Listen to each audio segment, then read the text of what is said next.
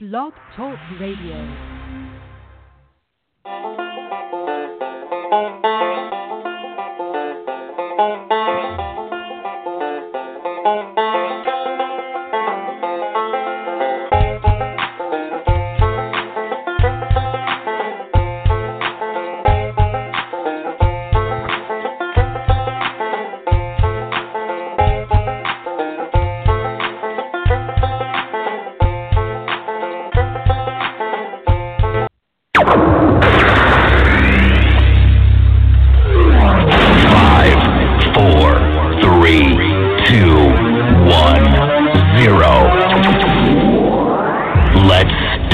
The party.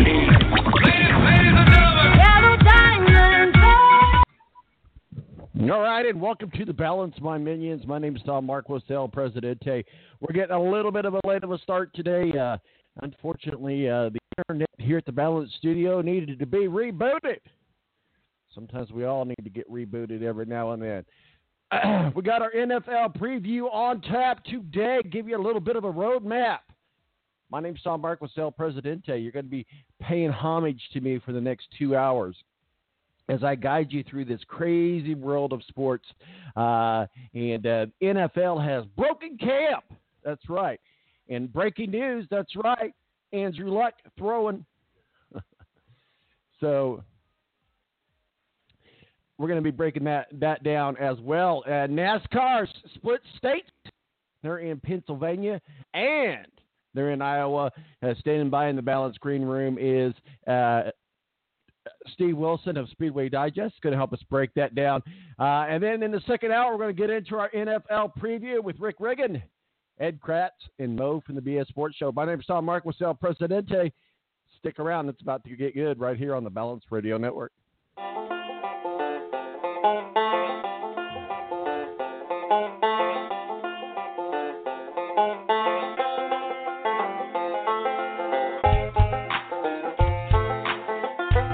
The Air National Guard is a reserve component of the United States Air Force and serves alongside active-duty Air Force members in times of a national crisis.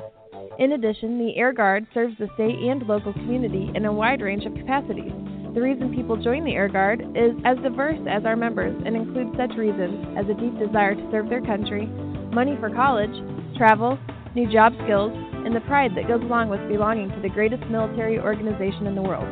I joined because I felt a calling to serve my country, but I didn't want to be far away from my family, so the Indiana Air National Guard was a perfect fit for me.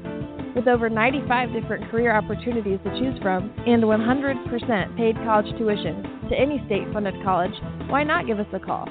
Call 1-800-841-3103 or visit online at goang.com to find out more. Again, that's 1-800-841-3103. The Air National Guard, guarding America, defending freedom. When you don't go to Geico.com, car insurance can be confusing. Like Swedish techno confusing. Bark, bark, meow, meow. Dance with me, purple cow. Bark, bark, meow, meow. Ooh, you lovely cow. Geico makes it easy. With 24/7 access, all you have to do is go to Geico.com and you could save money on car insurance. It just makes sense. Unlike, you know. Dance with me, purple cow. I like your moves. When you don't go to Geico.com, car insurance can be hard. Like early 90s heavy metal hard. I'm yelling and screaming and I'm loud. Roar. Geico makes it easy. You can review and update your policy or report a claim on Geico.com or the Geico mobile app. Because shouldn't we all have a little less stress in our lives? I'm not even upset about anything. It's double trouble, double the fun at African Safari Wildlife Park in Port Clinton, Ohio. See the largest antelope on Earth, the giant eland, and the ugliest creature on Earth, the African warthog. There's so much to see and do, including the Midwest's only drive-through safari. Feed the animals, see live educational shows, feel the excitement, have your picture taken with a python or cockatoo, feel the adventure.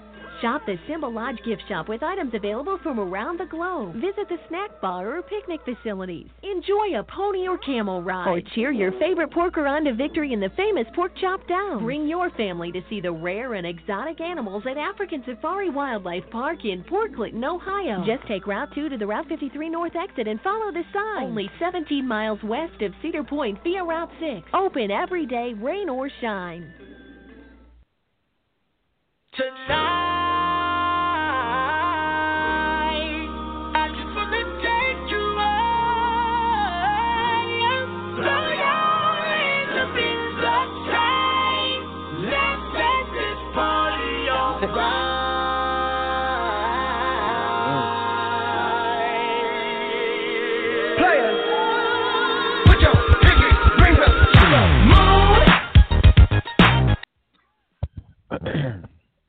All right, welcome back to the Balance. My name is Tom Marquis, El Presidente.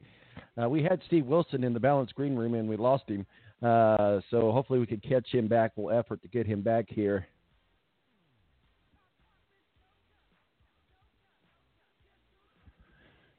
Oh, we got him back now. Steve Willson of Speedway Digest joins us, our official NASCAR contributor. How are you, sir? All right, if I can figure out how to use a phone this morning. I seem to be disconnecting everybody. No problem. I totally understand completely. Well, NASCAR split in time between two states, Iowa and Pennsylvania. The Pocono Mountains have a different setup, if you will. The Truck Series and Monster Energy Series are at Pocono, while the Xfinity Series out at Iowa, they're in Newton, Iowa. Certainly, we know them well from Indy Car as well. A very short track up there. So talk with us a little bit about that game plan and why they decided to split it up like that. And we'll start with the Truck Series, and then we could bounce over to the Xfinity Series before we get into the Monster Energy Series. So talk with us a little bit about Pocono. Certainly it's got a rich heritage with NASCAR. And talk with us a little bit about the tracks being there in Pocono today, the trucks. Well, the Truck Series, they only got a very short race today. Not going to be very long for them, about 60 laps or so. So you don't have a whole lot of time to make too many adjustments or go out there and mess around too much. They're going to be a lot up on the wheel really quickly. Some of the stages are really, really short, just only, 10, 15 laps apiece. So you're not going to get a whole lot of, unfortunately, you're not going to get a whole lot of green flag racing for the first two stages just because of, well, at least in the second stage. You should get a fair amount in the first stage and the last stage, but just the way that they've compressed them down in this very short, just 150 miler or so, that, it's not going to take long to get this race in. The only downfall with Pocono that we've seen in the past is that no matter whether it's trucks today or the Monster Energy NASCAR Cup Series tomorrow, you've got a few good laps of very wide open racing going down into turn 1, 2, and 3 wide sometimes that people try and try and crush it down there. But unfortunately, after a few laps or so, the field seems to get really strung out around Pocono. 2, 3, 4, 5, sometimes up to 6 seconds or more between the leader and the rest of the field. There's a lot of this is just going to come down to pit road, what your team is going to do on pit road, the changes that you're going to make on pit road, and your crew. I wish that we could. Unfortunately, I wish that there was something they could do to push these cars back up and trucks back up around Pocono. But we just haven't seen it in the last couple of years, and it just gets very, very strung out around that, 2+ mile triangle up there in Pocono, Pennsylvania. Yeah, absolutely. And, I enjoy watching the Pocono race. The scenery is great, and it's just a great track to watch some good racing on. So we'll see what happens both today and tomorrow. Let's travel up to Newton, Iowa, in Cornland there in Iowa. Certainly a short track, and I would imagine we would see mostly what I call true Xfinity drivers, as opposed to, I don't think we're going to see any Cup drivers in the Iowa race. I could be wrong about that. But Casey Roderick, Justin Algier, Elliott Sadler, Shane Lee, Kyle Benjamin, the rookie Christopher Bell, Jeremy Clements, and Daniel Hemrick round out the top 8 in practice there at Iowa for tonight's race at 5 o'clock. What are your thoughts there, sir? Yeah, so you're right. There's only one driver that's going to make the trip back and forth, and that's Ross Chastain. He's going to run the Xfinity Series race tonight. He's practicing today, or he's going to qualify in Pocono today, and then hand the car over to another driver while he flies out there to Iowa, and then we'll be back in Pocono tomorrow. So, we're not going to see the Kyle Bushes, the Ryan Blaney's, Brad Keselowski's and of the world that are going to come down to the series, and they're going to run in Newton, Iowa. It's good to see these drivers be able to go out there. They're going to be able to, separate themselves to some degree, and the distance is allowing that to occur. But I think in the last few weeks we've seen Christopher Bell. He's won 2 races in the last couple of weeks, and he's on the up-and-comer list right now for not only Joe Gibbs Racing, but the Xfinity Series as a whole. So he's going to start putting together some numbers that are going to challenge those that are up at the top, like Daniel Hemrick that's sitting at the top, or Hugh Tyler. So for them, they're going to have to be very watchful and very mindful over, we've got about six weeks or so, including this week before we get to the playoffs. So everybody needs as many points that they can get, not only just playoff points, but points in general. And Christopher Bell seems to be the one right now on the upswing for that. So for everybody out there, they get to ride around this 7/8 mile track in Iowa tonight, and that should make for a fun race because we see a lot of fun racing out there side by side. Very close quarters, races like a Richmond, but also races like a Martinsville at the same time. So you got a lot of short track beating and banging that can go on out there. We've seen a lot of first-time winners in the past come out of Iowa, going all the way back to years ago when Ricky Stenhouse, Trevor Bayne, for Roush Racing. We've seen them go to victory lane there for their first wins in the Xfinity Series. So this place has a tendency to produce some first-time winners.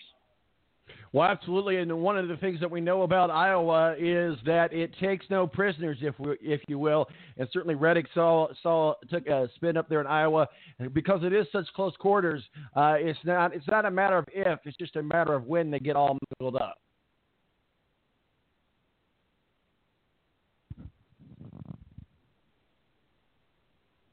Are you still with us there?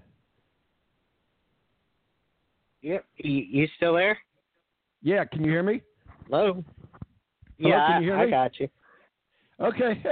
And we must have cut out on my end. I apologize for that. I was just talking along. The way I said they're in Iowa, because it is such close quarters, it's not a matter of if, it's just a matter of when they get all mangled up. Yeah, the track is a little bit wider than some of like a Richmond, but you've got the different banking and the variable banking that occurs out there in Iowa. So it gives that very close quarters, and you don't have really, even though that the track is wider, you don't get a whole lot of room to move around there. You see the tendency of a lot of drivers trying to lean on one another around there because they're trying to get into those preferred lines, about a groove and a half off the yellow line at the bottom. So this is where you see the contact come in. This is where you see spins come in. Tyler Reddick yesterday, he spun all by himself. So that's just one of those single car spins. But as close as they run out there, sometimes those single car spins can wad up a couple of other cars and damage a lot of other people's day at the same time. For them, it's just being mindful out there and just trying to, run the race the best they can, to be honest. Absolutely. Well, let's talk a little bit about the Monster Energy back at Pocono. Let's talk a little bit about the track at Pocono, and we'll get into some of these power drivers, if you will, that were coming off of New Hampshire, what we saw there, and reflect off of what we saw in New Hampshire. So we'll start there. New Hampshire, just a recap of the race up there in the Northeast last week. Well, I didn't watch it, so... Well, yeah, okay. I didn't really watch much of it and pay much attention to it last week. Unfortunately, I was suffering the effects of some being sick. So. No, I understand. Yeah. We'll just go. We'll go ahead. We'll go into Pocono. Talk with us a little bit about the Pocono track, and then we'll kind of go through some of these power driver lists that I have here, and we'll go through the field for the Monster Energy Series race there in Pocono. So you've got Pocono is a really unique track because it's built against three other tracks. One track that's no longer even in existence anymore. It's big. It can be flat in some areas. The tunnel turn has always been an issue for drivers in the past because of the bumps that occur down there. So we see some incidents that do occur at that end of the track. Again, as I was talking earlier, at the start of some of these stages or at the ends of cautions, a lot of these drivers try to dive down in turn 1, 2, 3, 4, odd wide, and that has, can be calamity corner at some points in the race too, especially as we near, either the end of the race or at the caution periods that go back to green. Overall, Pocono can be exciting in some degree, but it goes back to my point from earlier where the longer the green flags go, the more these cars get spread out. And, it's not necessarily, races for the lead. It's races for, 5th place or 10th place or mid-pack and some of these other drivers that are closer together, because clean air at a place like Pocono is key. And these cars seem to love clean air, and the more clean air you can get, the farther out that you're just going to separate yourself from the field.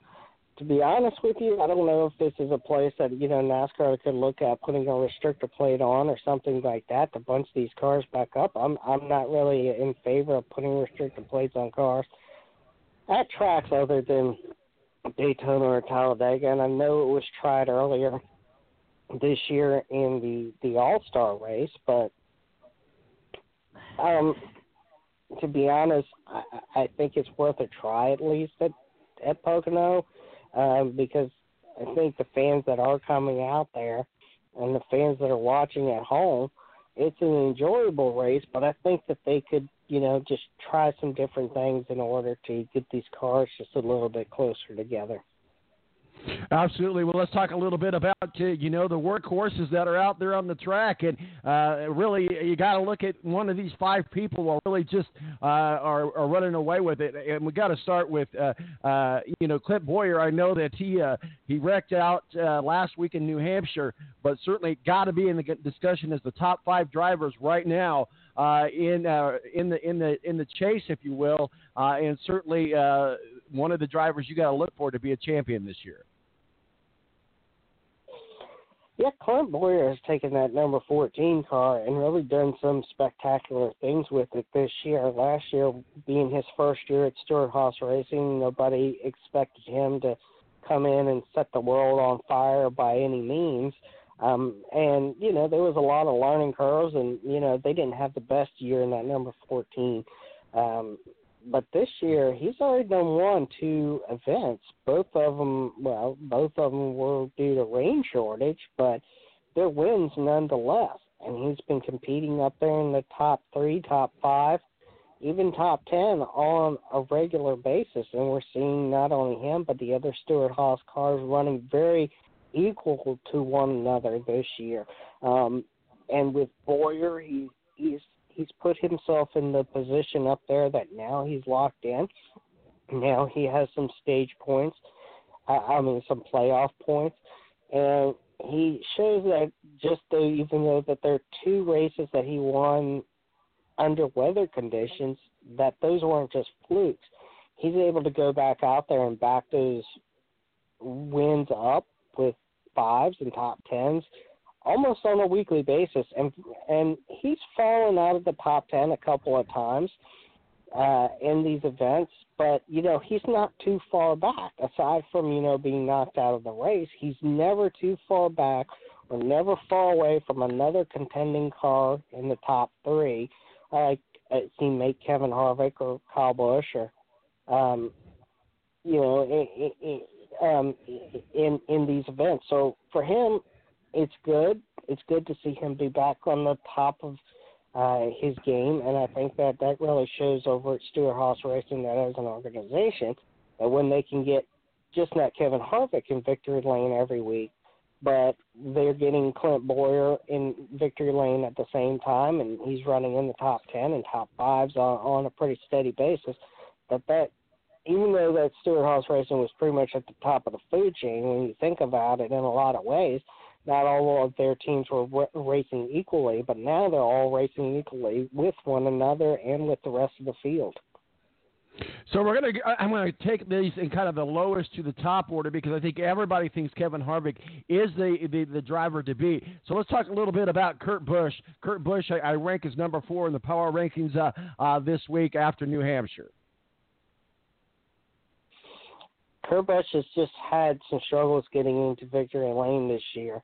Not that he isn't running well, and he won the Daytona 500 last year, but this year he's still searching for that victory lane win, and we're over halfway through the year. He's not in any danger of not being in the playoffs here in 6 weeks or so. He can be up there. But if he's really going to solidify himself down the stretch through those 10 events, he's either going to have to win a race now or he's going to have to win a race when they get into the chase or the playoffs very quickly. Because with everybody else and the points that they've stacked up upon themselves, he can find himself out of it just as quick as he got in it. Absolutely. Martin Truex Jr., obviously last year's champion, and certainly makes no bones about it that he's after another championship here in 2018. Martin Truex Jr., I think he's got right now. He's got a lot of tough competition. He's got a lot of tough competition outside of the tracks that he's good at. He's good at these mile and a half racetracks, and we've got a lot of them coming up in the next, 16 weeks or so. But for him, he's going to have to, at some of these events, start. Even though I think he's running well. He's going to have a tough time when it comes to Kevin Harvick and Kyle Busch, to be honest. They seem to be a little bit stronger at a variety of tracks where that team has staked their existence on these mile and a half racetracks, and they're performing well at other tracks, but they're just at some extent they're not performing as well as the other top three that are dominating pretty much this entire year. Absolutely. Well, let's talk about the other Busch, Kurt Busch's brother, and that's Kyle Busch. Kyle Busch is right there hanging tight with Kevin Harvick. I look for him to go back to victory lane pretty quickly in the next couple of weeks. If he doesn't go to victory lane at Bristol, which has been a place that he's dominated in the past, then I would say that Richmond, a couple weeks into the playoffs, you're going to see him back in victory lane.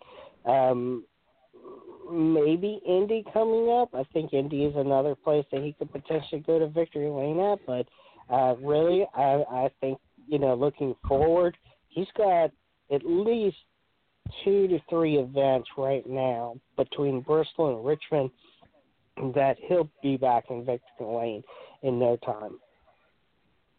All right, well, the elephant in the room, well, not really the elephant in the room, but certainly the fastest guy on the track, and has proven that freak fast is freaky fast, and that's Kevin Harvick. Well, I don't know how you're going to stop him. It seems like every few weeks he's winning and on a consistent basis. 6 wins already this year. For him and that team, I don't think there's really anything, honestly, they could do any different than what they're doing right now. Let the chips fall where they may. They've got enough points to carry them almost to Homestead at this point, provided that they don't win, another race or two between now and the cutoff there at Indianapolis. And if they do, I think they're just going to be a really tough team to go out there, because Harvick has won at Homestead before. Truex has too, but I think it just lessens the burden on that team, because they're just so far out there that reeling them back in is going to be a tough chore, and especially on the tear that they've been every few weeks or so back in victory lane. So, yeah, for them, they're just tough right there. They're a tough team right now to try and do anything with. Everybody else really just needs to run their own team and let Kevin Harvick do Kevin Harvick things right now. All right, well, who do we got for a prediction for tomorrow at Pocono? I'm liking, I'm going to say Ryan Blaney goes back to victory lane. He won there last year in the Wood Brothers number 21. This year he's over at Penske Racing. He's been really, really close this year. He was close back, a couple of weeks ago, but that was rained out. So they were close enough that I feel that had that race gone all the way through, that they may have been the ones in victory lane. So I'm thinking tomorrow afternoon it will be Ryan Blaney again in victory lane at Pocono. All right, well, we'll see what happens. We got to get going as we get ready for our NFL preview. Any thoughts on your Redskins, sir? Don't watch. Not going to happen. Nothing's going to happen with them this year. And not at least Dan Snyder is out of the picture. Well, we'll get into the Redskins and other teams on the NFL. Rick Riggin, our executive producer, standing by in the Balance Green Room, and Ed Kracz, beat writer for the Philadelphia Eagles, is going to be joining us as well. Steve, where can people find your work and your masterpieces, sir? You can follow us at Speedway Digest on Twitter, Facebook.com/Speedway Digest, and SpeedwayDigest.com. I got Brett Winningham up there in Iowa this weekend, so you can follow all his work. All right, we got us a good race weekend ahead, and we'll be right back right here on the Balance Radio Networks. Thanks, Steve. Thanks.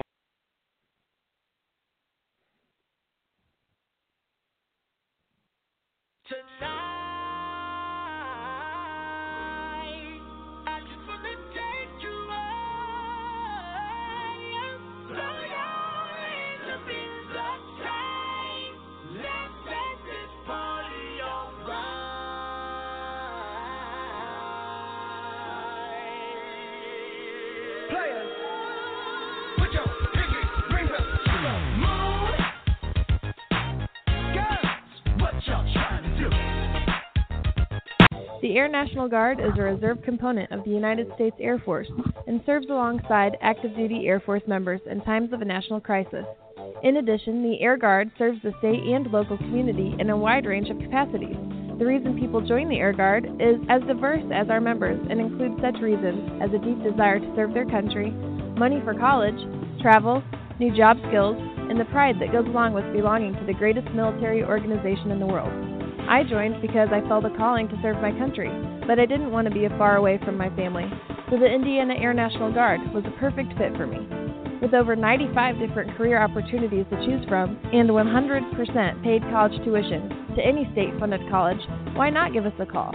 Call 1-800-841-3103 or visit online at goang.com to find out more.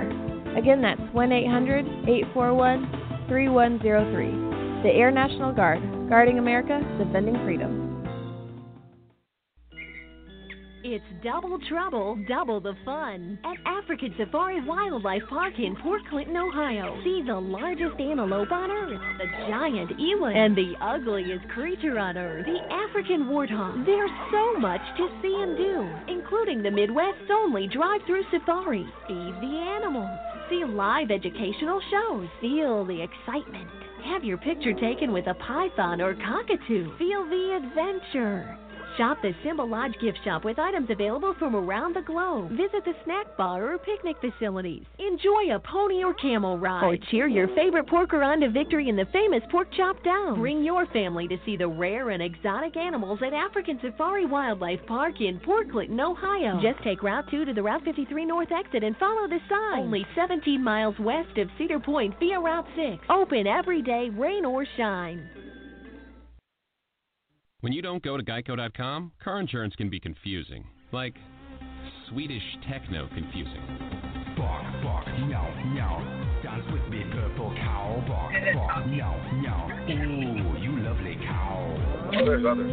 Geico makes it easy. With 24/7 access, all you have to do is go to geico.com and you can save money on car insurance. It just makes sense. Unlike, you know... Right exit. Dance with me, purple cow. I like your move. When you don't go to geico.com, car insurance can be hard. Like early 90s heavy metal hard. I'm yelling and screaming and I'm loud. Roar. Geico makes it easy. You can review and update your policy or report a claim on geico.com or the Geico mobile app. Because shouldn't we all have a little less stress in our lives? I'm not even upset about anything.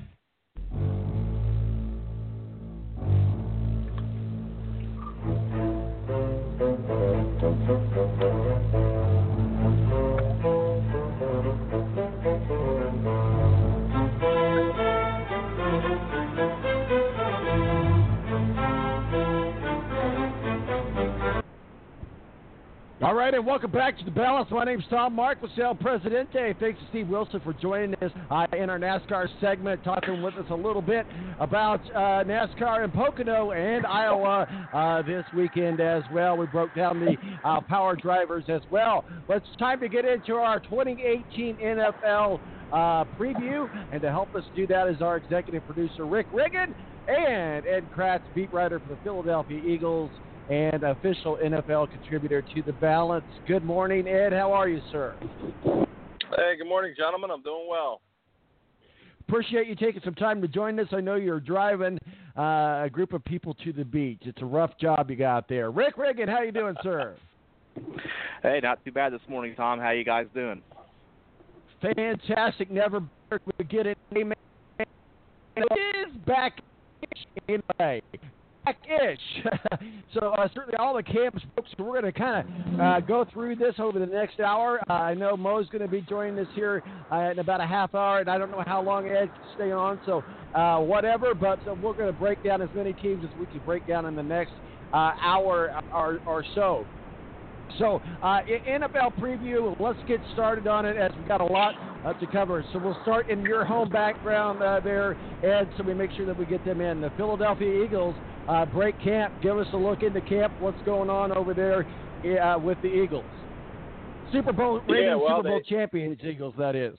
Yeah, it still sounds a little odd to say that, but yeah, they opened camp a little later than I think a lot of teams did. They didn't open camp until Thursday was their first practice. They reported on Wednesday. So, they're kind of just firing up the training camp. In fact, today they put pads on for the first time.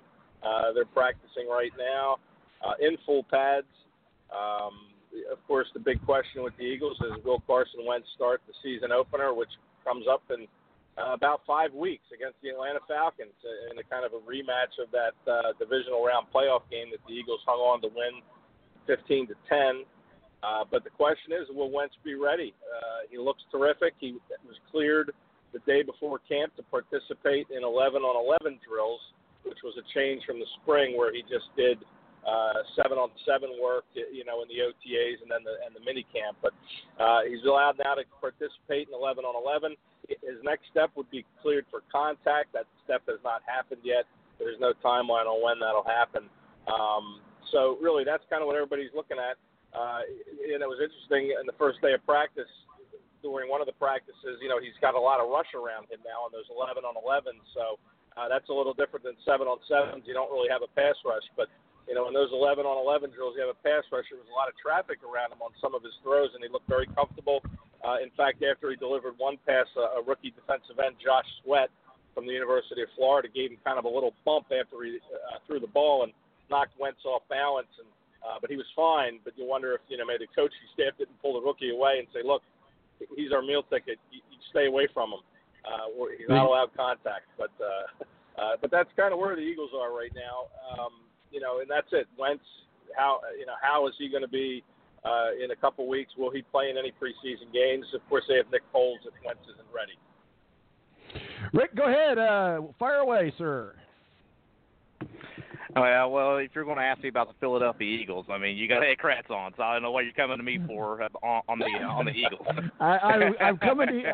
I'm coming to you because you're the next guy in line. We want to keep you in the conversation. You can ask Rick anything about the Eagles. If you don't have any questions about it, just say pass. No, I'm just kidding with you, buddy. I would say in the NFC at least, I feel it's a 2 to 3 horse race now because what the Rams are building. Out in L.A., and then I do think that at Atlanta, the second season under Steve Sarkisian, that offense is going to get it rolling again. So I think it's a 3-horse race in the NFC this year. Ed? Yeah, the Rams are getting a lot of love. There's no doubt about it. They're handing out money, hand over fist out there. They signed Gurley. They signed Brandon Cooks, the receiver, but here's Aaron Donald, who still isn't getting paid and still hasn't shown up in camp. Arguably the best defensive lineman in the NFL, and he's not happy with his contract. So you wonder about that. Will that affect the team in any shape or form early on if they don't get a deal done with Aaron Donald? The Rams are doing a lot of good things. We'll see if Goff can continue to take that next step under McVay. They certainly added a lot in the offseason, and they're getting a lot of love for a lot of reasons. And then you mentioned the Falcons, Rick, and there was the talk that Julio Jones might not report to camp because he wasn't happy with his contract. But he showed up. They got a deal done, I guess, and everybody's happy in Atlanta. So the Falcons, remember they were the NFC representative 2 years ago. So there's no reason why they can't challenge to be a Super Bowl contender again this year.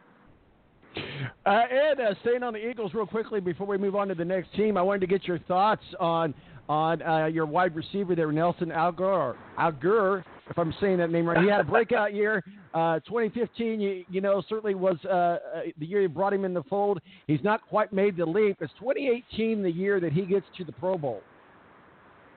Well, that's a good question. They picked up their fifth-year option, the rookie option on him. He was the leading receiver in terms of catches in the Super Bowl. He caught nine passes. So he had that breakout year last year. He had 2 very disappointing years after being the number 1 pick out of USC in 2015. But when you look at, the coaching staff he had, he was under Chip Kelly to start, then Doug Peterson came in. But last year, it was his 3rd different wide receiver coach in 3 years in the league. So there's some stability at that, with Doug Peterson being the head coach now. I think, he could be a Pro Bowl guy. I just think that the Eagles, the way they operate this offense, though, they like to spread the ball around. There's no one go-to guy. So to expect him to have the kind of numbers that will dictate him landing in the Pro Bowl, I think are a little far-fetched.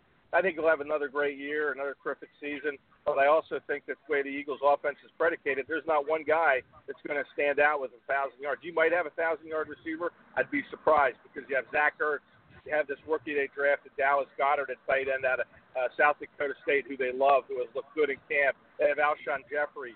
They have Mike Wallace now, who they upgraded from Torrey Smith with. So there's a lot of weapons on that offensive side of the ball, and I don't think Aguilar will get enough yards and catches to warrant a Pro Bowl spot. But that doesn't mean he won't have a great year. We're talking with Ed Kracz, our official contributor to the Balanced NFL, contributor and beat writer for the Philadelphia Eagles, USA Today, executive producer Rick Riggin. Hey, Rick, you and I can do a selfless promotion here real quick. The Balance is bringing back Breaking Rank. Tell us a little bit about what's going on with that, sir. Breaking Rank, August 22nd. That's a Wednesday night, 2 weeks before the opening day of college football season. We break down the top 25 of college football. We really dive into the rankings there, who's deserving, who really isn't. We don't do it in the mothership way, the way ESPN does it, where they just love everybody. If we don't feel a team is deserving of a rank, we're going to talk about it and tell you the reason why. So, Breaking Rank, August 22nd, Wednesday night. So the elite college football teams, right? Yeah, we're not going to bring up Iowa. We're not going to bring Iowa's kind of there. They'll be top 25. We're not going to bring up Rutgers and Kansas like you did last week, and trying to break down, Rutgers football or something. Hey, they're a Big Ten. We had to give them some love. All right, guys, get into the Colts. Obviously, that's right here in our backyard. Colts broke camp this week up in the north suburbs of Indianapolis. Their brand new spot up there at Grant Park. They kind of made the decision to break away from Anderson University. As you know, in the past, they had been out at Rose-Hulman, but they are up in the north suburbs of Westfield at Grant Park. Beautiful facility. A lot of activities for fans. The fan zones out there. Certainly a lot of interactions. There's autograph sessions. So I encourage you to go out there. They've got a night practice this Sunday night. And I think next week is when they have the joint practice with the Baltimore Ravens. So that'll be very interesting. But let's kind of talk about the elephant in the room, if you will, guys.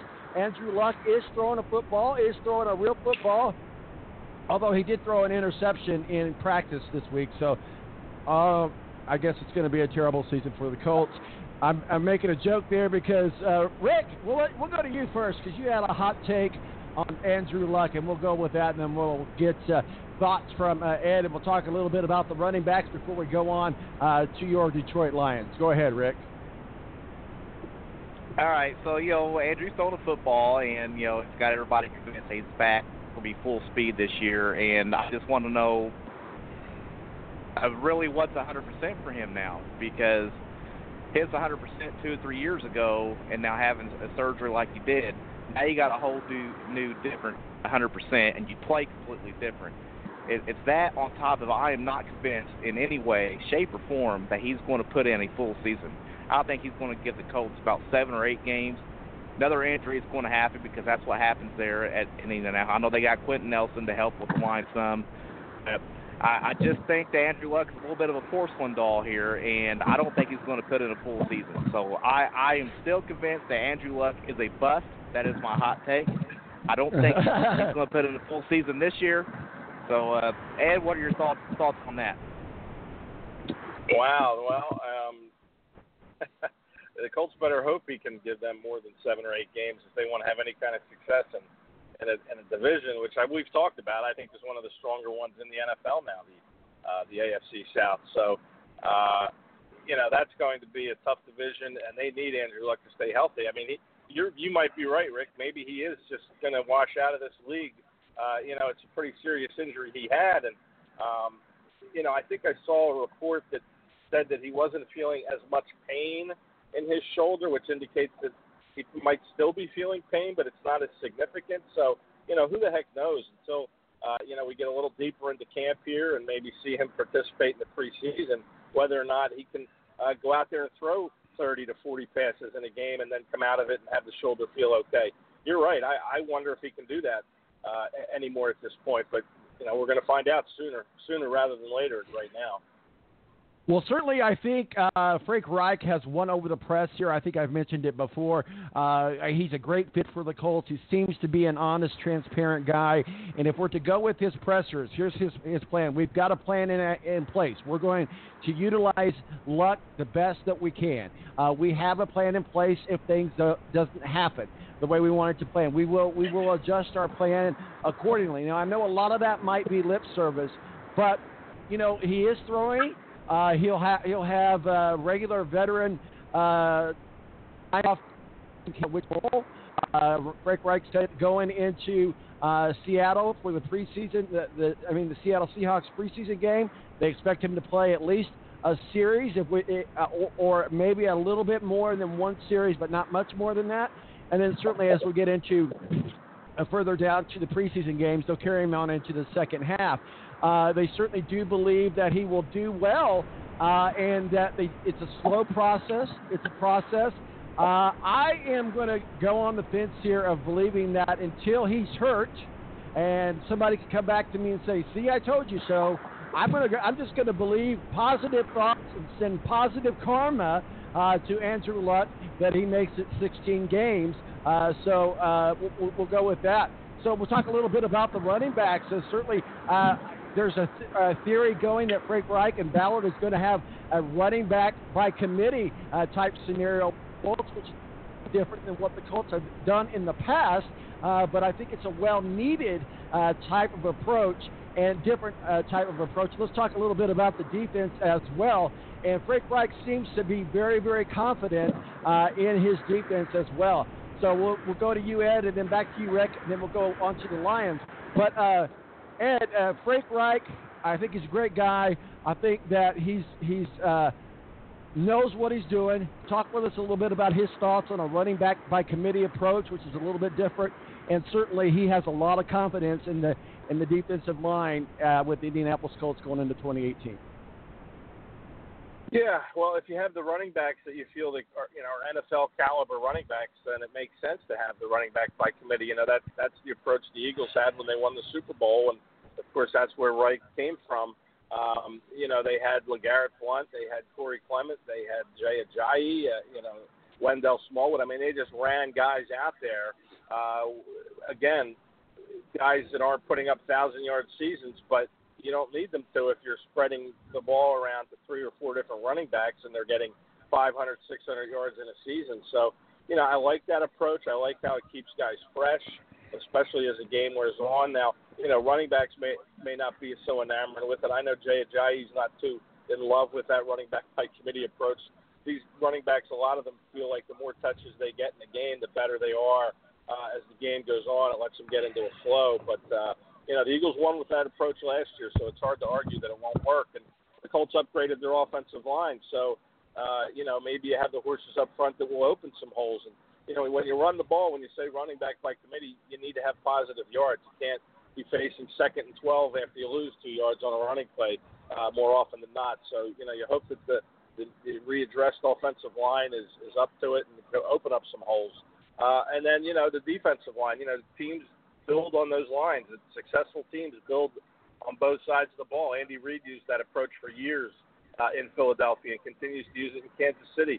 You have to be strong on both sides of the line, offensive and defensive line. And I think that's the approach Frank Reich is taking, and I think it's the right approach. Rick, do you have any final thoughts on the Colts? Yeah, I just agree with Ed about the running back by committee thing. I used to be one of the guys that was just stick with one running back, and then there you go, kind of the traditional way of doing it. But, I've switched on that because then your offense gets predictable, I feel, in a way. If you can run different guys out there that are great at pass catching and blocking and different things, you can do a lot of different things with the offense. I just compare it to the way Notre Dame was last year with Josh Adams, even though they had a running back by committee thing too, but it was Josh Adams 75% of the time. Well, Josh Adams is Ed knows Josh Adams now. He's a big running back, and you knew what you was going to get with Josh Adams. He's a straight downhill runner, and it got predictable over time. So if they're able to run different backs out there, different skill set, it makes the offense much more unpredictable. Well, guys, let's move on to the Detroit Lions. That way we've got all three of our teams covered before we get into the other teams, because there are other teams in the NFL to talk about. We'll start with you, Rick. Your Detroit Lions, obviously looking for a lot from Golden Tate and Marvin Jones this season, looking for a turnaround season, a season that has a lot of high expectations. Talk with us about your Detroit Lions, Rick Riggin. Well, it's really the division they're in too. Now Minnesota added Kirk Cousins, and they're going to be really good again. Of course, Aaron Rodgers, the Green Bay Packers, and now the Bears are probably stepping up in wins this year too. So it's the black and blue division is tough once again. Lions are rolling in. Matt Patricia, new head coach, even though he says all the right things in the press conferences, you just don't know how all that stuff translates on the field until they start playing.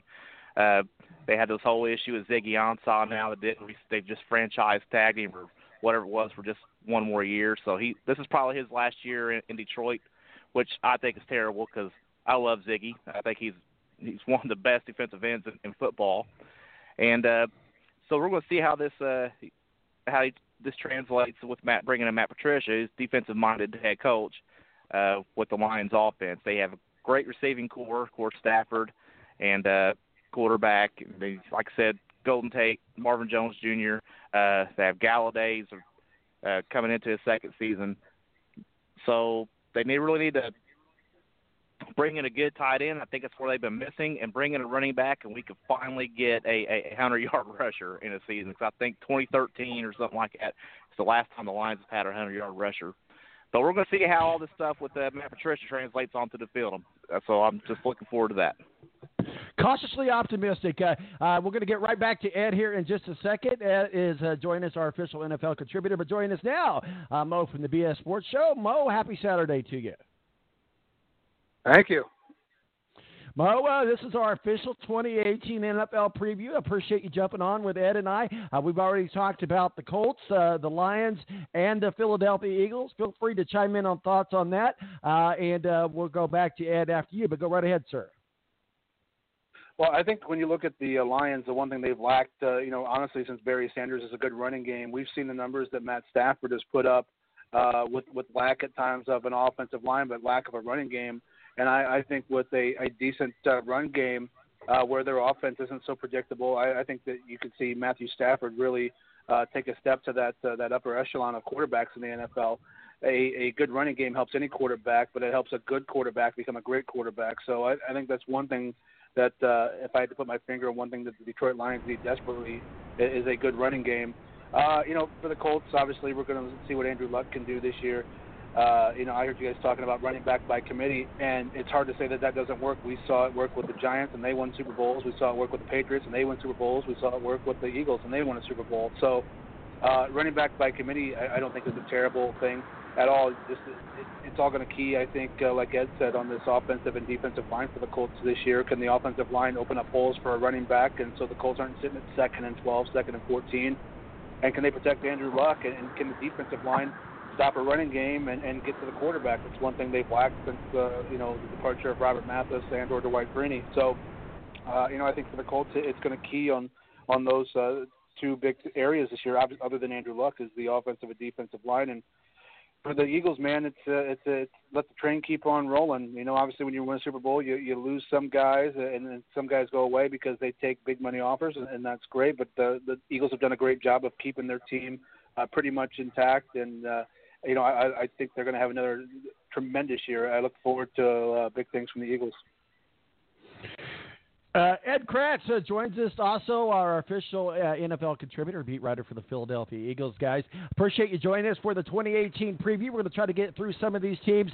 Mo, I know you're up in Bear Country, so we'll get to them in just a second, but I did want to talk about the other devil, if you will, of the two-headed snake, if you will, and that's the New England Patriots. Ugly, ugly monsters, New England Patriots, and ugly Bill Belichick doing his typical stuff with the press this week. I don't know which hates the press more, Bill Belichick or Donald Trump, but it'd be a close second. But certainly, I don't know if you guys saw the press conference from camp this week with Bill Belichick, Ed, but basically the questions kept asking about prior seasons and last year and why Oh, I'm sorry. Help me with the guy that did not start at the Super Bowl. I can't remember his name. I got a brain fart. Butler. Butler, yeah. And why? Yeah, Malcolm Butler. Why? I'm sorry. Yeah, why they didn't start him? And his answer was, that season is over. We're moving on to 2018.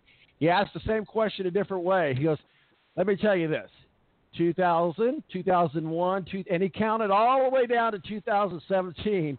Seasons are over. We are going into 2018. Bill Belichick off to his normal self, but let's get a look at Tom Brady, which, by the way, if you saw the Instagram picture, looks like he's starting to support a little dad bod. I don't know, but maybe did you guys see that Instagram picture of him without a shirt at the beach? I did not. I've only heard about it. Hey, I tell you what, he looks better without a shirt than I do. So there you go. That's my one prop for Tom Brady. Ed Kracz, the New England Patriots. What say you? Well, listen, I don't like the way Belichick said it, but he's right. Let's not look back at 2017. It's time to focus on 2018. The Eagles are still getting questions about winning the Super Bowl, and they're still entertaining them. But that's kind of a concern to me. Is that look, let's just start looking at 2018 and forget about 2017. So I agree kind of with his thought process on it, but I didn't see the presser. But I guess, like you said, if you count it all the way up from 2001 up to 2018, I mean that's a little overboard. Listen, the Patriots are again a team that you're going to have to slay them if you want to get to the Super Bowl. I mean, they're not going to go anywhere. They might take a step back this year, but I'm not so sure. I don't know which teams in that AFC are going to rise up. It could be the Texans, the Jags, of course, are a team that is getting a lot of love. But it's hard to discount what Belichick's done and what he continues to do. It's just the way he goes about doing it sometimes. Rubs me and a lot of others the wrong way, obviously. Mo, what are your thoughts on the New England Patriots 2018? Always a thorn in the side for the Colts as well. Well, it feels like we have the same conversation every year at the beginning of the season. We see guys go away. We wonder how the Patriots are going to hold it all together. We talk about Tom Brady being a year older. We talk about chinks in the armor of the Patriots. And then every year they just come out and do what they do and seems to wind up in the Super Bowl again. So, we can look at key losses, but, Bill Belichick seems to continue that train rolling every single year. So, I look for another great year from the New England Patriots. Well, I'll tell you one thing. Butler has moved on. He's moved on to Tennessee, which is obviously in our division. Rick, any thoughts on the New England Patriots? Yeah, with the other guys, too. We keep talking about, now with Jacksonville's really good. We keep putting some of our money in on Pittsburgh being there every year. And then the last couple of years, they seem to lay an egg in the playoffs, and then it's the Patriots being in the Super Bowl. So I kind of see this year being the exact same way. I hate to say it because I'm just tired of seeing New England, just like Alabama in college football. But whatever they do up there, I don't know if it's cheating still or what the new scandal might come out to be. But I think New England's probably going to be there again in the AFC. Well, guys, believe it or not, there's going to be a real live bona fide football game, Hall of Fame game up in Canton on August 2nd. Mo, you're in Bear Country. Talk with us a little bit about the Chicago Bears. I know you cover them a lot. You're in their market. So talk with us a little bit about the 2018 Chicago Bears and the Hall of Fame game that means nothing but is fun to watch. Go right ahead, Mo. Well, I'm actually in Chicago today, getting ready to head over to the airport here in a couple minutes. But, the Bears look to take another step forward, another year with Mitchell Trubisky.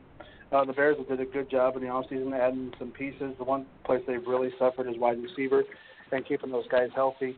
The Bears have, a decent defense to build on from last year. So I think that if you look going forward, people look for the Bears to take a step forward. I don't know that it's a playoff step this year, but you've got a couple of decent running backs. You've got a decent offensive line. You've got a quarterback who's still learning. So I look for the Bears to take a step forward, probably just outside the playoffs this year, but the Bears look like they're moving in the right direction. All right, so we'll kind of go around the horn here. We'll start with you, Ed, and let's get the thoughts on the Hall of Fame game, the Bears and the Ravens. And then what we'll do just to kind of, in essence of time, we'll just kind of go through the divisions and talk about the teams in the division as opposed to breaking down each individual team, because that, as much as we like doing that, it just takes up a lot of our time. So just want to make sure that we get everybody in this preview because since we are all over the nation, we have a lot of fans that are represented in the NFL. So we'll start with you, Ed. The Hall of Fame game, August 2nd, the Chicago Bears and the Baltimore Ravens up in Canton, Ohio. Yeah, like you said, I mean, just really kind of a JV game, not a JV game, but just a, it's going to be a sloppy game. You're not going to see a lot of outstanding play. I wouldn't imagine teams have only been in camp. I think Chicago and Baltimore opened camp, maybe not even 2 weeks before this game's going to take place. So, it's great that football's back and it'll be fun to see and watch, but, I wouldn't expect anything you'd want to put in a time capsule and lock it away. Although I am looking forward to seeing Trubisky develop this year. I know I've read some reports that, he could possibly take that kind of second-year step that Carson Wentz took from his rookie year. We saw Wentz go 7-9 as a rookie and then came back last year and put this team in position to have home field through the playoffs before he got hurt. And I think a lot of people are thinking Trubisky could take that kind of leap, and if he does, then, maybe the Bears are a playoff team. It is a very difficult division, but that doesn't mean the Bears can't make some noise in it, especially if Trubisky takes the leap that I've read a lot of people are kind of expecting from him. Rick, what are your thoughts on the Canton game? Yeah, one thing with the Bears, I'm just with Mo and Ed on the game itself. It's just I think we're, as a country, we're so football starved. That's what makes the Hall of Fame game so fun to watch. I usually watch about 2 or 3 quarters of it anyway. But I think with the Bears, they've brought in a bunch of these spread offense college coaches, so I'm just wondering what they're going to do with the offense up in Chicago. They're really going to open it up if that fits Trubisky better. And then maybe we'll get a glimpse of Lamar Jackson. I'm not sure, if we're Baltimore, if we'll see him in this Hall of Fame game, but I'm looking forward to maybe at some point down the road the Ravens are going to kind of tailor him towards handing him the keys to that offense.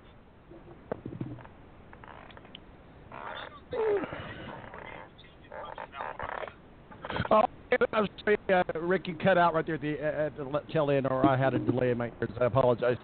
So, guys, let's kind of go around the divisions, if we will. We'll start with you, Ed. NFC South, kind of the teams to look for and look at in the South are the Saints, the Panthers, the Falcons, and the Bucks. And I think one of the key games that a lot of people are looking at for the NFC South is Thanksgiving night, and that's the Falcons versus the Saints. What are your thoughts on the NFC South? Yeah, well, the Saints were the Minneapolis Miracle away from playing, moving on in the playoffs and maybe coming to Philadelphia. So I think the Saints are very good. Drew Brees, another year older, doesn't look like he kind of missed a step. I know they took some heat for drafting the defensive end, trading up to draft that defensive end, at 15, I think, overall to kind of help with the pass rush. But, I think the Saints are a pretty complete team.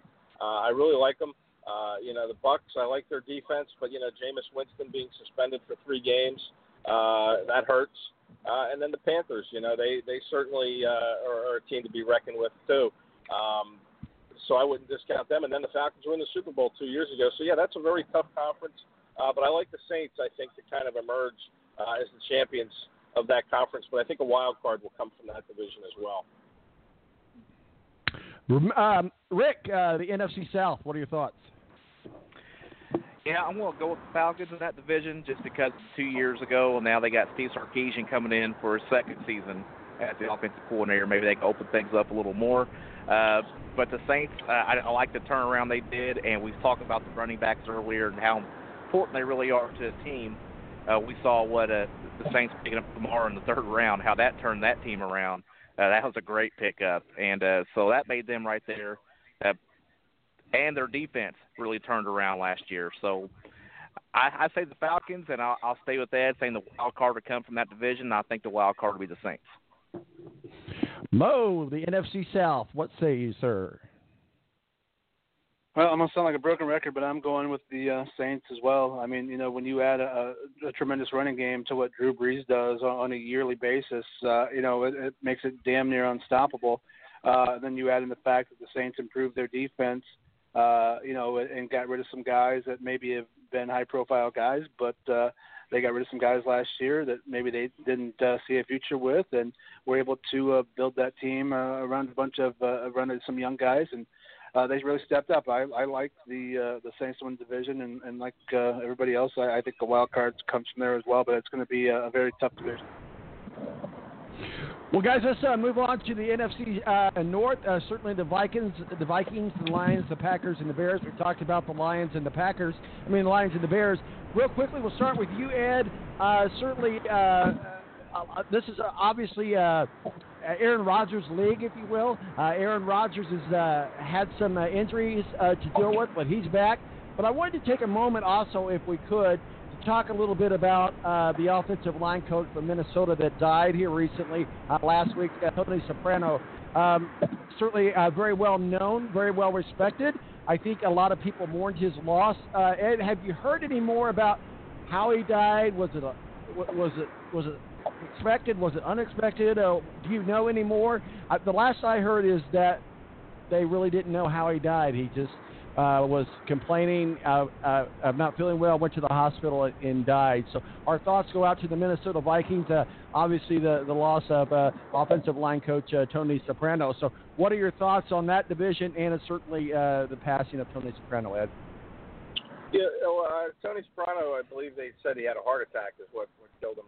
Is that what it was? Okay. Kind of heart failure, yeah. And, the interesting thing is he was having some chest pains and some symptoms of one heading into the weekend. I believe it was Thursday or Friday, and he went into the hospital, and they checked him out, and they let him go. And 3 days later, he died. So, I guess that's just, I don't know who's at fault. But nobody's at fault, I guess. It's just one of those things that happen. But, I didn't know Tony. I never had any dealings with him. But, all accounts was he was a good guy. And, it's always a shame to lose somebody. And, that affects the Vikings, obviously. And, that gives them even more motivation maybe to play the season out for him. Losing their line coach, on the eve of training camp. So, it's an unfortunate situation. But, I think the Vikings are going to be a very good team. Dalvin Cook, I'll be interested to see how, he returns from that ACL. I think it was an ACL last year that cost him his rookie year early. They'll have a pretty improved running game to go along with Kirk Cousins, the big free agent signing. And, I think it was Mo who mentioned that, quarterbacks are helped by the running game, and that's certainly true. But, I don't know who's running the ball in Green Bay. So is Aaron Rodgers going to get the help he needs there? They spent a lot on their defense, brought in a new D coordinator, drafted a couple cornerbacks. The defense has kind of been the Achilles heel. We'll see if that's been addressed. I'm not sure it has. And one last thing on the Lions, I'll go back to what Rick said. And, I'm going to make a prediction right now that LeGarrette Blount's going to break that streak of non-100-yard rushers for the Detroit Lions. Duly noted. Rick, go ahead. What are your thoughts? Yeah, also, Ed, there's another streak with LeGarrette Blount. He had 2 years ago, played for the Patriots. They won Super Bowl. Last year, he played for the Eagles, Super Bowl. Yep. This year, he plays for the Lions. So hopefully that streak continues too, Super Bowl. But I just think it's going to be a Minnesota and Green Bay division. I just don't, with the new coaching change and all that goes with it, I just don't think the Lions are going to be there this year. Maybe around a 500 team is probably where I'm going to put them. Mo, what are your thoughts? Well, I'm going to go a little bit in the opposite direction. I think Minnesota wins the division, but I think you see Green Bay take a step back. The most interesting thing to me at this point is, we've seen for years where we felt like there was a struggle between Bill Belichick and Tom Brady. It feels like the things are bubbling between the front office, the coaching staff, and Aaron Rodgers. And to me, I think that's going to be the storyline in this division all year long. Is going to be the feelings that Aaron Rodgers, the bad feelings that Aaron Rodgers has, it seems like, towards the front office and towards this coaching staff. Let some of his guys go that he really liked, then consult with him on certain other things. And it seems to me like, there are some very ill feelings. And when you get into a standoff like that with a guy who's a franchise quarterback and one of the faces of the NFL, who's going to blink first in this game of chicken? So to me, the most interesting storyline this year in that division is going to be Aaron Rodgers and the front office and coaching staff of Green Bay. Mo, let's start with you on this one. The NFC West, the bear has been poked. You've got the Rams, the Seahawks, the Cardinals, and the new porn capital of the world, San Francisco, and Jimmy Garoppolo. No more porn joke. What was the one that you said? Banging the babysitter or something? I don't know, but it was hilarious. But Jimmy Garoppolo said it was a good learning lesson. I'm sure it was. And maybe next time keep your MILF at home. But the Rams, the Seahawks, the Cardinals, Mo, and the 49ers, I think a lot of people are looking at that key game, the Rams at the 49ers, Week 7 on Sunday Night Football. What say you? Well, I mean, does Jimmy Garoppolo keep the magic going in the limited time we saw him last year? Jimmy Garoppolo was very good and definitely helped the Colts out by winning games at the end of the year for the 49ers. So it'll be fun to watch how he progresses after training camp and another year with the 49ers. I mean, to me, the Rams, they've gone for broke. They made a lot of moves, bringing in some big-name talent in the offseason. You've got another year with this coaching staff and this young quarterback. But it seems like, it's either going to be a tremendous year for the Rams or it's going to be a huge disaster because there are definitely some combustible elements in that locker room. But if they can harness it all together, they could be a team that's unstoppable. Rick, what are your thoughts on the NFC West? I think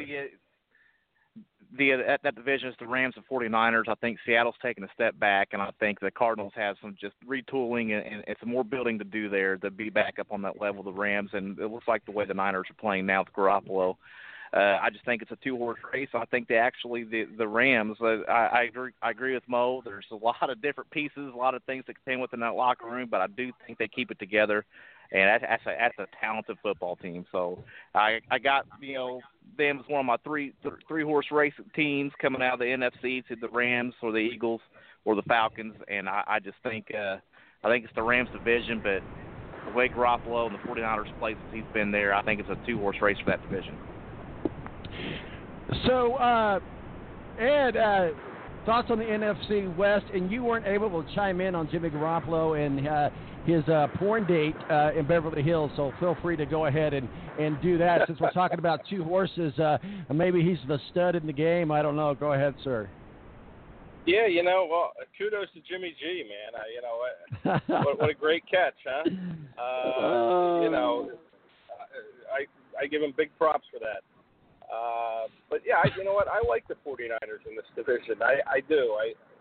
They really took a step back with Chip Kelly for the 1 year, but I like what they've done on defense and, bringing Jimmy Garoppolo in. Look, he's 5-0 as a starter. He's not going to go undefeated. He's going to lose some games, but and then we'll see how he, kind of manages to bounce back from that. But I like the 49ers. I just don't think they're quite ready to make that step into playoff contention yet.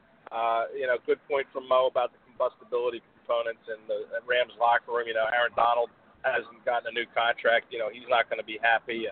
But I just think they're too good. They have too much talent on that roster to not win that division. And then, like we said, the Cardinals, they just look like a train wreck. And, they have some front office problems with their general manager being suspended for a DUI. And the Seahawks, everybody kind of overlooks them a little bit. But, I think the Seahawks kind of shines off them. That defense is undergoing a rebuild, and I'm not really sold on that offensive line for Russell Wilson. That team to me looks just like Russell Wilson, kind of like Randall Cunningham when he played for the Eagles. Just go out and make a play and win us the game. That was kind of Buddy Ryan's approach when Randall played in Philadelphia at quarterback, and that seems to be what the Seahawks approach is just go out and make a play and win us the game. And, it's hard to do that as a quarterback week in and week out. So I want to make sure we get to our two divisions respectively before we get onto the other ones, just for time's sake. So we'll start with you, Ed, the NFC East, the Eagles, the Cowboys, the Redskins, the Giants. Obviously consider this the NFC East, the rich man's AFC East, if you will. And I think there's a lot of star power in this division. I think a lot of people are going to be looking at that Cowboys at the Eagles game Week 10 on Sunday Night Football. Yeah, I think this is where your second wild card comes. I think it comes out of this division. We mentioned the Eagles already, and the Giants are getting a lot of love. There's a lot of love about the Giants. I like their coach Pat Shurmur again. He spent some time in Philadelphia, got to know Pat. I like Pat. I think he's a good coach. A little soft spoken at times, but I think he'll do a good job. I like what they've done with their offensive line, drafting that Hernandez kid to play guard. They signed Nate Solder from the Patriots. They've upgraded that offensive line. I love Saquon Barkley. I think he has the ability to be a difference maker. Certainly the front runner, I think, for the offensive rookie of the year. And then you see what Eli has left. It's all going to come down to him if they can pass block for him because, Eli, he likes to kind of turtle up when there's any pressure or throw the ball away. I like the receiving core with Odell Beckham if he can kind of show some maturity at this point in his career. But I love the Giants. I think they'll be the greatest threat to the Eagles, and I think the Eagles and Giants will be the two playoff teams. I don't think the Cowboys are there offensively. Their receiving core is unproven. Dak Prescott really took a step back last year, and that defense to me just isn't a playoff-type defense. And then the Redskins, it'll be interesting to see with them, with Alex Smith, what they do. But, again, I just don't think they have the talent top to bottom on the rosters that the Eagles and Giants do. Rick, what are your thoughts on the NFC East? I'm with Ed. I do believe that the Eagles are going to probably easily win that division. But look for the Giants to take a step up and maybe get that wild card spot, adding Saquon Barkley, and that might take some pressure off Eli because he's getting older and slower. So we'll see what he'll be able to do. And I just think there's a problem with Dallas, and there's definitely a lot of problems with Washington as they're rebuilding. I think both teams are actually rebuilding because, like Ed just said, there's really no proven receiving core for Dallas. So now this whole thing with Dez Bryant came out and within the past day or two. So I do actually side with Dez Bryant. I think that there's problems with the Cowboys. I do think their offense is really predictable, and they got a lot of work to do. Mo, what are your thoughts on the NFC East? A year ago this time we were talking about the Giants as possibly a Super Bowl team, and then all kinds of injuries happened. They did upgrade the defense a lot last year, and as Ed said, they've made some additions to that offensive line, which was terrible. And then you had guys like Saquon Barkley and returning Odell Beckham, who didn't, even though he's coming off injury, he didn't take a lot of hits last year from all the games he missed, and Shepard's back, and I like this Giants football team. Again, I think it all hinges on the type of pressure that Saquon Barkley can take off of Eli, and can Eli perform still at a manageable level to get this team to the Super Bowl. We've seen teams win Super Bowls with quarterbacks who were just game managers. We've seen that a lot. I think it's still the Eagles division. I think we very well could see the Cowboys bringing up the basement of this division. I think Alex Smith to the Redskins could be manageable and decent for them still. And with the Cowboys, can Ezekiel Elliott keep his ass out of trouble? He hasn't proven that he can do that yet. Can he mature some? Has he matured some in the offseason? Did last year change anything for him? So, when a lot of your season hinges on one guy like that who has been a problem off the field, and not just here but also at Ohio State, that's scary for me, and we could see the Cowboys fall to the basement of that division real quick. We're talking with Ed Kracz, beat writer for the Philadelphia Eagles, USA Today, our official NFL contributor, and Mo for the BS Sports Show, and our executive producer, Mr. Rick Riggin. This is The Balance. So glad you could join us on our NFL Preview 2018. All right, Mo, we'll start with you, man. Oh, this is the division that everybody's looking at for a lot of reasons. Andrew Luck, and out of the blue, why Andrew Luck was sleeping over the last 2 years, the AFC South was coming alive, was being rose from the dead, and you've got the Texans, and you've got the Titans, and you got Butler over at the Titans, and you got Deshaun Watson. So many storylines out of the AFC South. I mean, you gotta like the Jaguars. Why they decided to wake up now is bad. I think the Colts are going to have their work cut out for them. We know that. We know what's going on with Luck. We know all the problems with the Colts. Meanwhile, the Titans are getting better. The Jaguars are getting better. The Texans are getting better. I think everybody's looking at the Jaguars at the Texans in Week 17 as that being one of the key games that people are circling to watch. So as much as I love my Indianapolis Colts, I'm not sure they have enough to win the division, but stranger things have happened. Mo? Well, I mean, the one good thing for the Colts is the fact that Andrew Luck, for the better part of a year, hasn't taken any hits, to his body, and I'm sure his body is thankful of that too. The biggest thing is a couple of years ago we were talking about what a terrible division this was, and I think where all these teams jumped ahead. Obviously, with the play of these young players, but was the front office. So you look at the great drafts that the Jaguars had over the last couple of years, the drafts that the Texans have had, and the Titans have been able to add pieces and draft well. And I think that's where really these three teams have stepped ahead of the Indianapolis Colts, is because of the great front office. When you're terrible, you've got to be able to go in there and draft well and draft good young players and be able to to put those guys on the field that don't cost you a lot of money, so you can add guys around them who are good veterans. So that's one thing that I think all three of these teams have done, where they've taken a big step ahead of the Colts, is in the front office. And it'll be a very competitive division, and I think we could see another year where the Colts unfortunately bring up the rear of this division, but bring up the rear, maybe with like 6 wins or 7 wins, which is terrible to be in the NFL, because if you're going to be bad, you might as well be terrible. And I think that the Colts addressed some help this year. They had a decent draft, but again, I think that this division is a credit to the front office of these other three teams who have really drafted well and taken steps forward. You're absolutely right, Mo. Either be really good or be really bad. That mediocre line is never any good, especially as you're trying to build through the draft. Ed Kracz, what say you on the AFC South? Yeah, I mean, I think it's a 3-year rebuild with the Colts.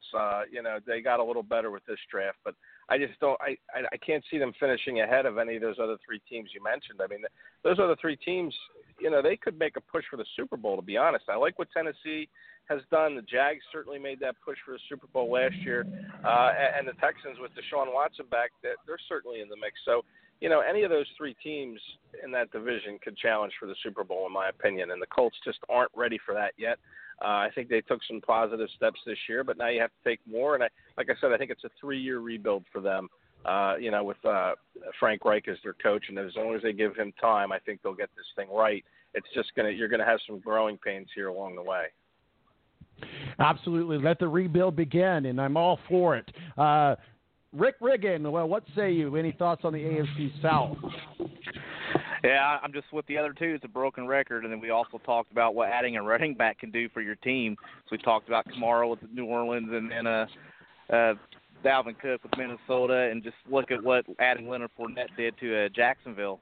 We didn't talk about Blake Bortles at all last year, really, just losing games for him because he had a running back that could take a lot of the heat off of him. So I look for Jacksonville to probably do more of the same and then really compete with – I just think Tennessee is a notch below Houston and Jacksonville, in my opinion, but maybe they're right there. I know just signed was it Delaney Walker or – not Delaney Walker. One of the top linemen. Delaney Walker's a tight end. I'm goofy. But anyway, I just think Tennessee's a step down from Houston and Jacksonville, and Deshaun Watson's 100%. Deshaun Watson and Will Fuller is going to be one of the most dynamic combinations in the NFL this year.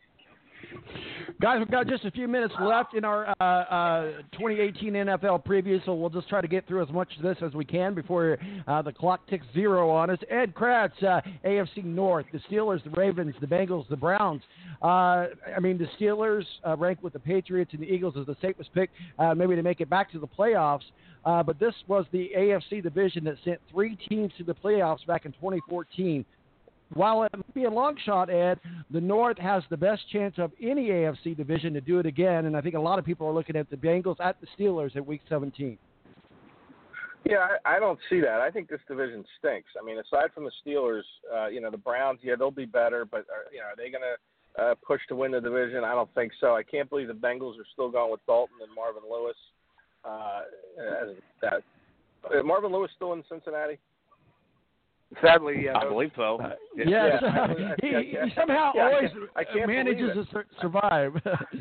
I just can't believe it. I mean, it's time to move on with that organization. And to me, Joe Flacco with the Ravens, they drafted Lamar Jackson for a reason. I just think they're giving up on him. So, this is the Steelers' division, and I think it's their division by a long shot. I think this is one of the worst divisions in football, to be honest. Well, I hate the Steelers, so I hope you're wrong, Ed. Rick, what are your thoughts on the AFC North? Yeah, I agree. We keep talking about the Steelers, every year, possibly a Super Bowl team, and compare the rest of that division. I mean, they're going to be in the playoffs. They're going to be the only team from that division. I'm just looking forward to see Baker Mayfield and what he's going to do with the Browns. I mean, they got a long way to go, but let's get about 4 or 5 wins there in Cleveland. I think it'd be great. You can always tell a Steeler fan because they're just like a Notre Dame fan. They're the loudest fans in the room. Anyway, Mo from the BS Sports Show, what are your thoughts on the AFC North? Yeah, I think the division's terrible. You would think this would be the last year for Andy Dalton and Marvin Lewis, but history has shown us that it probably won't be. It's the Steelers division by a long shot, but to me, I think the most interesting team in that division is the Cleveland Browns. They can't get any worse, obviously. I think they've made some additions. To me, they had a really good offseason. They made a couple of missteps in the draft, I think, but as far as guys they've brought in, I think they're going to be one of the most interesting teams in the NFL just to keep an eye on, just because of the mix of people they have in there. So I'm looking forward to the Hard Knock series next week on HBO with them. Even though they're not going to be good, I think they'll be interesting, which is, if you can't be good, at least be interesting. Absolutely. All right, guys, I think we got time for one more division. We'll just go ahead and throw out the AFC West because we want to talk about John Gruden. We want to talk about the Broncos, the Chargers, and the Chiefs. So we'll start with Mo. The Chargers at the Chiefs, Week 15, Thursday night football. I think that's the key matchup. But certainly a lot of good teams there. But you got to look at the Raiders and the Chiefs to be two solid teams there in the AFC West. Well, I mean, it'll be interesting to see what Mahomes does this year, taking over for Alex Smith, the quarterback. The Chargers, a lot of people counted them out last year, and they had a pretty solid season going on. To me, the most interesting team, I think, will be the Raiders.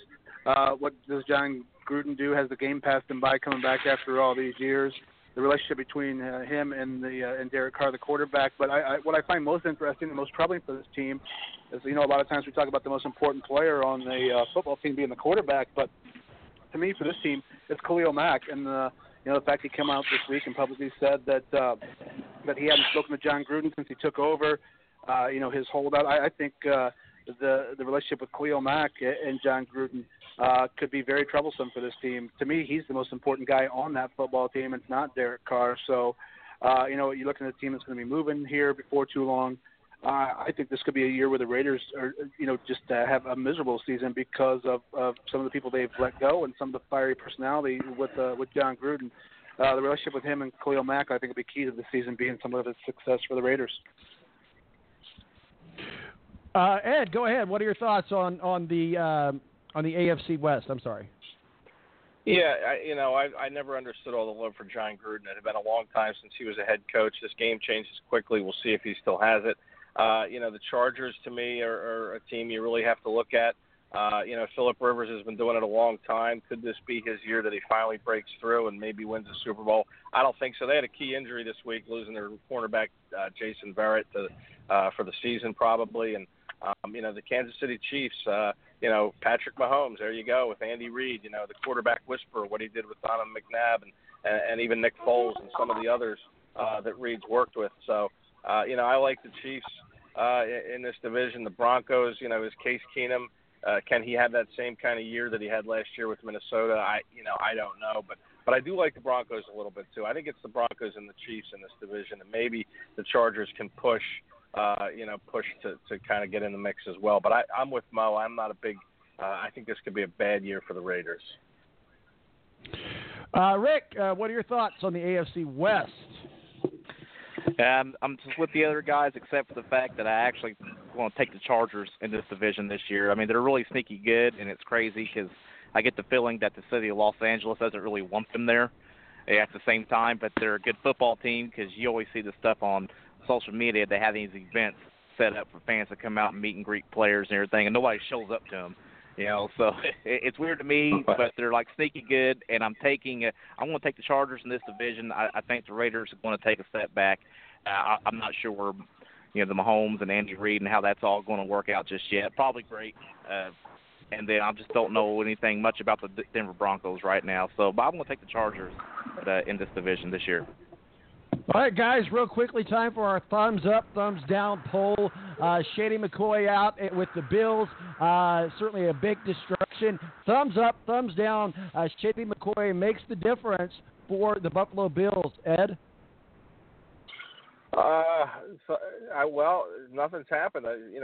Things just, he always gets in trouble, it seems, in the off season, and nothing ever sticks to him. So I'll say thumbs up. He's going to be with the Bills, and he'll help them win.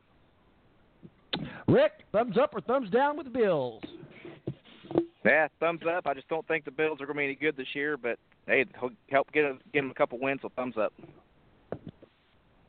Mo, thumbs up, thumbs down. Shady McCoy going to be a distraction, going to cost the season for the Bills, basically. Thumbs up or thumbs down? Well, I'm going to give him a thumbs up, and I think any team would take the protection that Shady McCoy gets that every offseason. Boy, if you could have that as your offensive line, you'd be a Super Bowl winner every year. So thumbs up to Shady McCoy and whoever protects him. It's rare that we all agree on thumbs up, but thumbs up it is also. As of yet, there's not been any formal charges. The investigation has not panned out to really be much of anything. So until that happens, I'm going to go with thumbs up. Appreciate you joining us, Ed. I know you're down to the beach. Hope you have a great time at the beach where people find your work and your masterpiece to serve. Yeah, hit me up on Twitter at Kratze, Kratcze, and that's where you can find my stuff. All right, buddy. Have yourself a good week. We appreciate you. Hey, thanks, guys. Talk to you soon. See you, Ed. Ed Kracz, beat writer for the Philadelphia Eagles, USA Today, our official NFL contributor. Mo from the BS Sports Show. Mo, what are you guys working on this week? And I assume you're covering some Bear action. What are your thoughts? Where can people find your work? I'm leaving the Bears today and heading to Baltimore, but you can find my stuff on Twitter at Mo Radio Show, and for another hour at the DoubleTree in Chicago, room 816. All right, sounds good. Mo, you have yourself a good week and travel safe. All right, thanks, guys. Rick Riggin. Rick Riggin. Whoa, Rick, come back. We lost Rick. I'm trying to effort to get Rick back. I wanted to get a final plug on the. I wanted to get a final plug on the breaking rink. Let's see if we can get him back.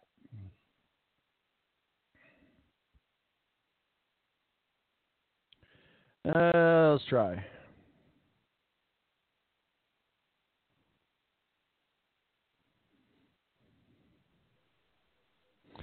Okay, well, we're probably not going to be able to get him back. Well, I just wanted to promote Breaking Rank a little bit. My name is Tom Marquis, Presidente. Thanks for joining us today on our 2018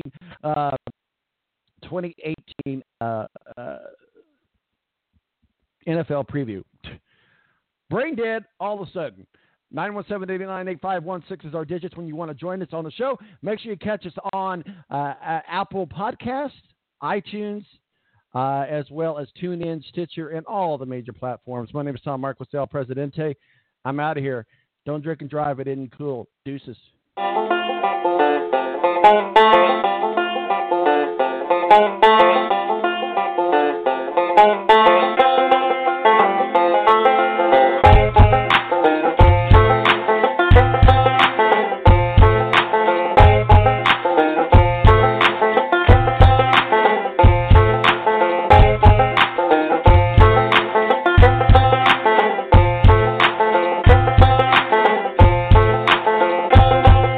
Join us next week for The Balance. In the meantime, check us out on Twitter, T-Balance, or Facebook, The Balance, or online at www.thebalanceonline.com.